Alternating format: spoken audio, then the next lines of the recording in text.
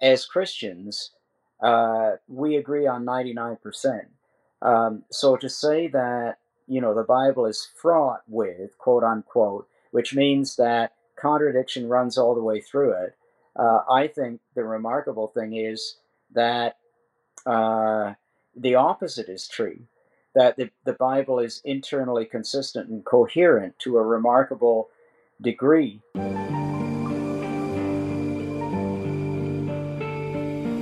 What's up, everybody? Welcome back to the Vast Podcast. I'm here with David Campbell. How are you, sir? I'm pretty good. Michael Whittle is with us as well, and we're talking today about some toxic theology. Yeah, so what's up, everybody? This is a segment that we used to do more often, and there is a lot of toxic theology out there. And so what I want to do is I want to read to you guys a couple of quotes from a very popular podcast called The Bible for Normal People. And this is a podcast that has really gained a lot of steam, especially over the last couple of years. And they probably wouldn't call themselves a deconstructionist podcast, but I would say they definitely are. And so I just want to read a couple of quotes from this podcast to you guys and just get your quick takes on it. One of these comments has to do with the culture in which the Bible was written and then how we interpret that. And then the other one is on the subject of inerrancy. So the first comment is this. What has occurred over history is because the dominant culture gets to write the commentaries that focus on their perspective, that then becomes the truth of that verse. There is so much more in that verse. If we begin to read it from the perspective of the poor, the marginalized, and the disenfranchised, God's self-revelation to humanity does not occur from the centers of world power, but in the margins of society, which is what is required for the salvation of the center and for the creation of a just society, the radical commitment to be in solidarity with those who exist on the margins of society and to accompany them in their own daily struggle. Well, you see, there's postmodern philosophy right there in a nutshell, because the assumption is that there are certain oppressed groups that get to dictate the meaning, and the rest have to listen. The problem is, for whoever made this statement, they've got their own idea of who's an oppressed group and who isn't, and they probably think that they've got a pretty good interpretation.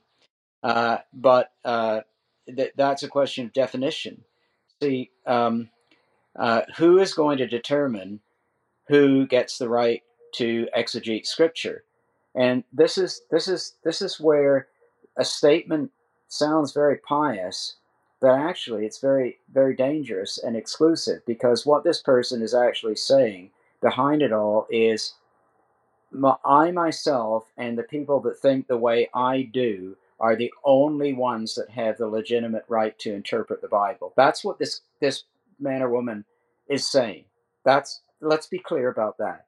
It's not some pious thing about, oh, there's oppressors and we should listen to the poor and the marginalized. No, what this person is saying, who probably isn't poor and marginalized at all, but is some fairly well-off academic, liberal, elite person, saying it's my interpretation. I don't actually like the way the church has interpreted it for 2,000 years. So I'm going to say that's all dominant, oppressive theology and throw it out, simply on the basis that that's what has been in place for 2,000 years. Therefore, it's automatically wrong because, it's institutionalized and so on. And I have my own interpretation. And so move over, please. I'm just going to give an interpretation that no one else has ever believed in.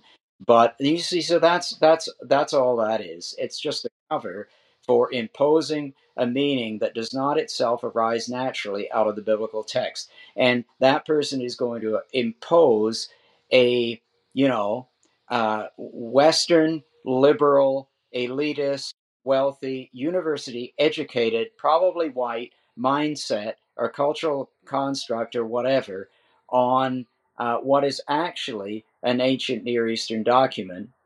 And I would say, with all due respect, that Christians have been marginalized for 2,000 years, and the large majority of the church was in the first few centuries anyway. And they set the standard for interpretation, which we haven't moved very far from since.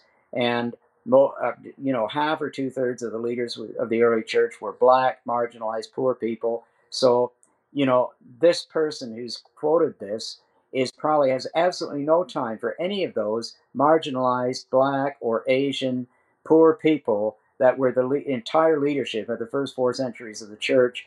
And maybe they should just shut up and listen to what some of those people had to say. So that's my intemperate contribution at the moment. I get kind of ticked off with idiots like this. Forgive me. No, I couldn't say it nearly as well as you. But again, this is reading. It's putting forward the idea that we should read the text through some kind of intersectional lens, where oppressed is defined in a way that is certainly not how the Bible defines oppressed, and it's just a dead end. I mean, it's like rather than trying to uncover the meaning of a text, it's giving us permission to say, essentially, it's like a modern day Gnosticism, right? Like it's going off of the special knowledge that somebody in a certain position in society can possess, and only they can possess, and those who are not in that same place on the intersectional matrix can't possibly possess that knowledge because of their position of privilege. And that's modern day Gnosticism. I find it passingly curious that the kind of people that purvey this liberal garbage have absolutely no intention of listening to the poor and marginalized Christian leaders throughout the third world today, who have a very conservative view of biblical interpretation. See how postmodern liberalism goes over in the African churches. Let me tell you, it won't go over very well. Yeah, they'll run you out of town. Some rich Californian, forgive me, but we're onto this Californian thing, targets, is some rich, liberal, probably white Californian telling the African Christian leaders that he, she, or they are more marginalized than the Africans are, and they should they're actually oppressive and dominant, and etc., and should move over and listen to what's coming out of Berkeley. Well, forget it. Great. Okay, toxic theology question number 2, and this is again from the Bible for Normal People podcast. Says this: a deep problem with inerrancy is that it presumes the notion that the Bible properly understood will yield one and only one authoritative meaning. But the Bible is famously fraught with ambiguities and tensions that are part of the character of the scripture and the result of either intentional internal debates by the authors of the natural byproduct of diverse authors writing at diverse times under diverse circumstances and for diverse reasons. Well, again, I think that's rubbish. I mean, to me, turn it its head, the remarkable thing about the Bible is that having been produced by dozens of different writers over centuries of time, that it is so internally coherent, so remarkably internally coherent. And when you look at the interface between Old Testament prophecy and New Testament fulfillment, it becomes extraordinary. They're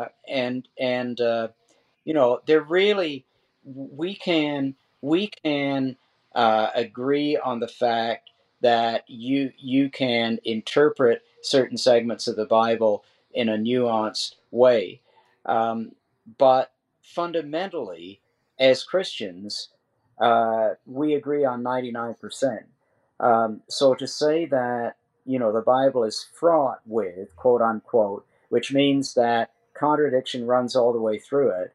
I think the remarkable thing is that the opposite is true, that the Bible is internally consistent and coherent to a remarkable degree.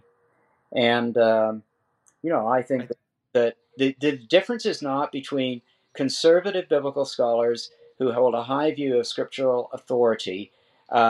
We would all say, whether we're Pentecostal, Arminian, Charismatic, whatever, we would all say we agree. We have an exceedingly high degree of agreement on the doctrines of the Bible and what the worldview of the Bible and what the Bible says. The people that see the Bible as contradictory are the people that don't believe in the Bible to begin with, and they try to read in contradictory notions to it to justify their low view of Scripture. And I think they fail. Yeah, I think it's a bit of a straw man argument, right? So just like you said, to say that the Bible is fraught with these kinds of issues is to set it up as really problematic when in fact it's not, so that they can easily knock it down and stick to their argument of inerrancy being, in their view, I'd assume they'd view that as a tool of the oppressor. It's a way to just kind of force a certain kind of view on people, and it's a really convenient way to go about the argument, just to reduce the Bible down to how they've described it. Great. Okay, final words, and I want to leave you with this one. Quick hot takes. This is not from the Bible for Normal People podcast. This is from somebody else that will remain anonymous. If you believe God became human, then you can believe someone can be a different gender than they were at birth. What? Well, the logic of that escapes me somewhat, because nation is a once in all history event. It's not intended to be repeated, so it's not normative for human beings. So right there, the argument goes out the window. Besides which, the issue of God created the male and female, and God becoming man are two entirely different things, and I'm not sure I understand how they would correlate. So I think this person, with all due respect, needs to brush up on their logic a little bit. I'm not even going to dignify that with a remark. Fantastic. Jake, Dave, thank you for your time. That was brilliant.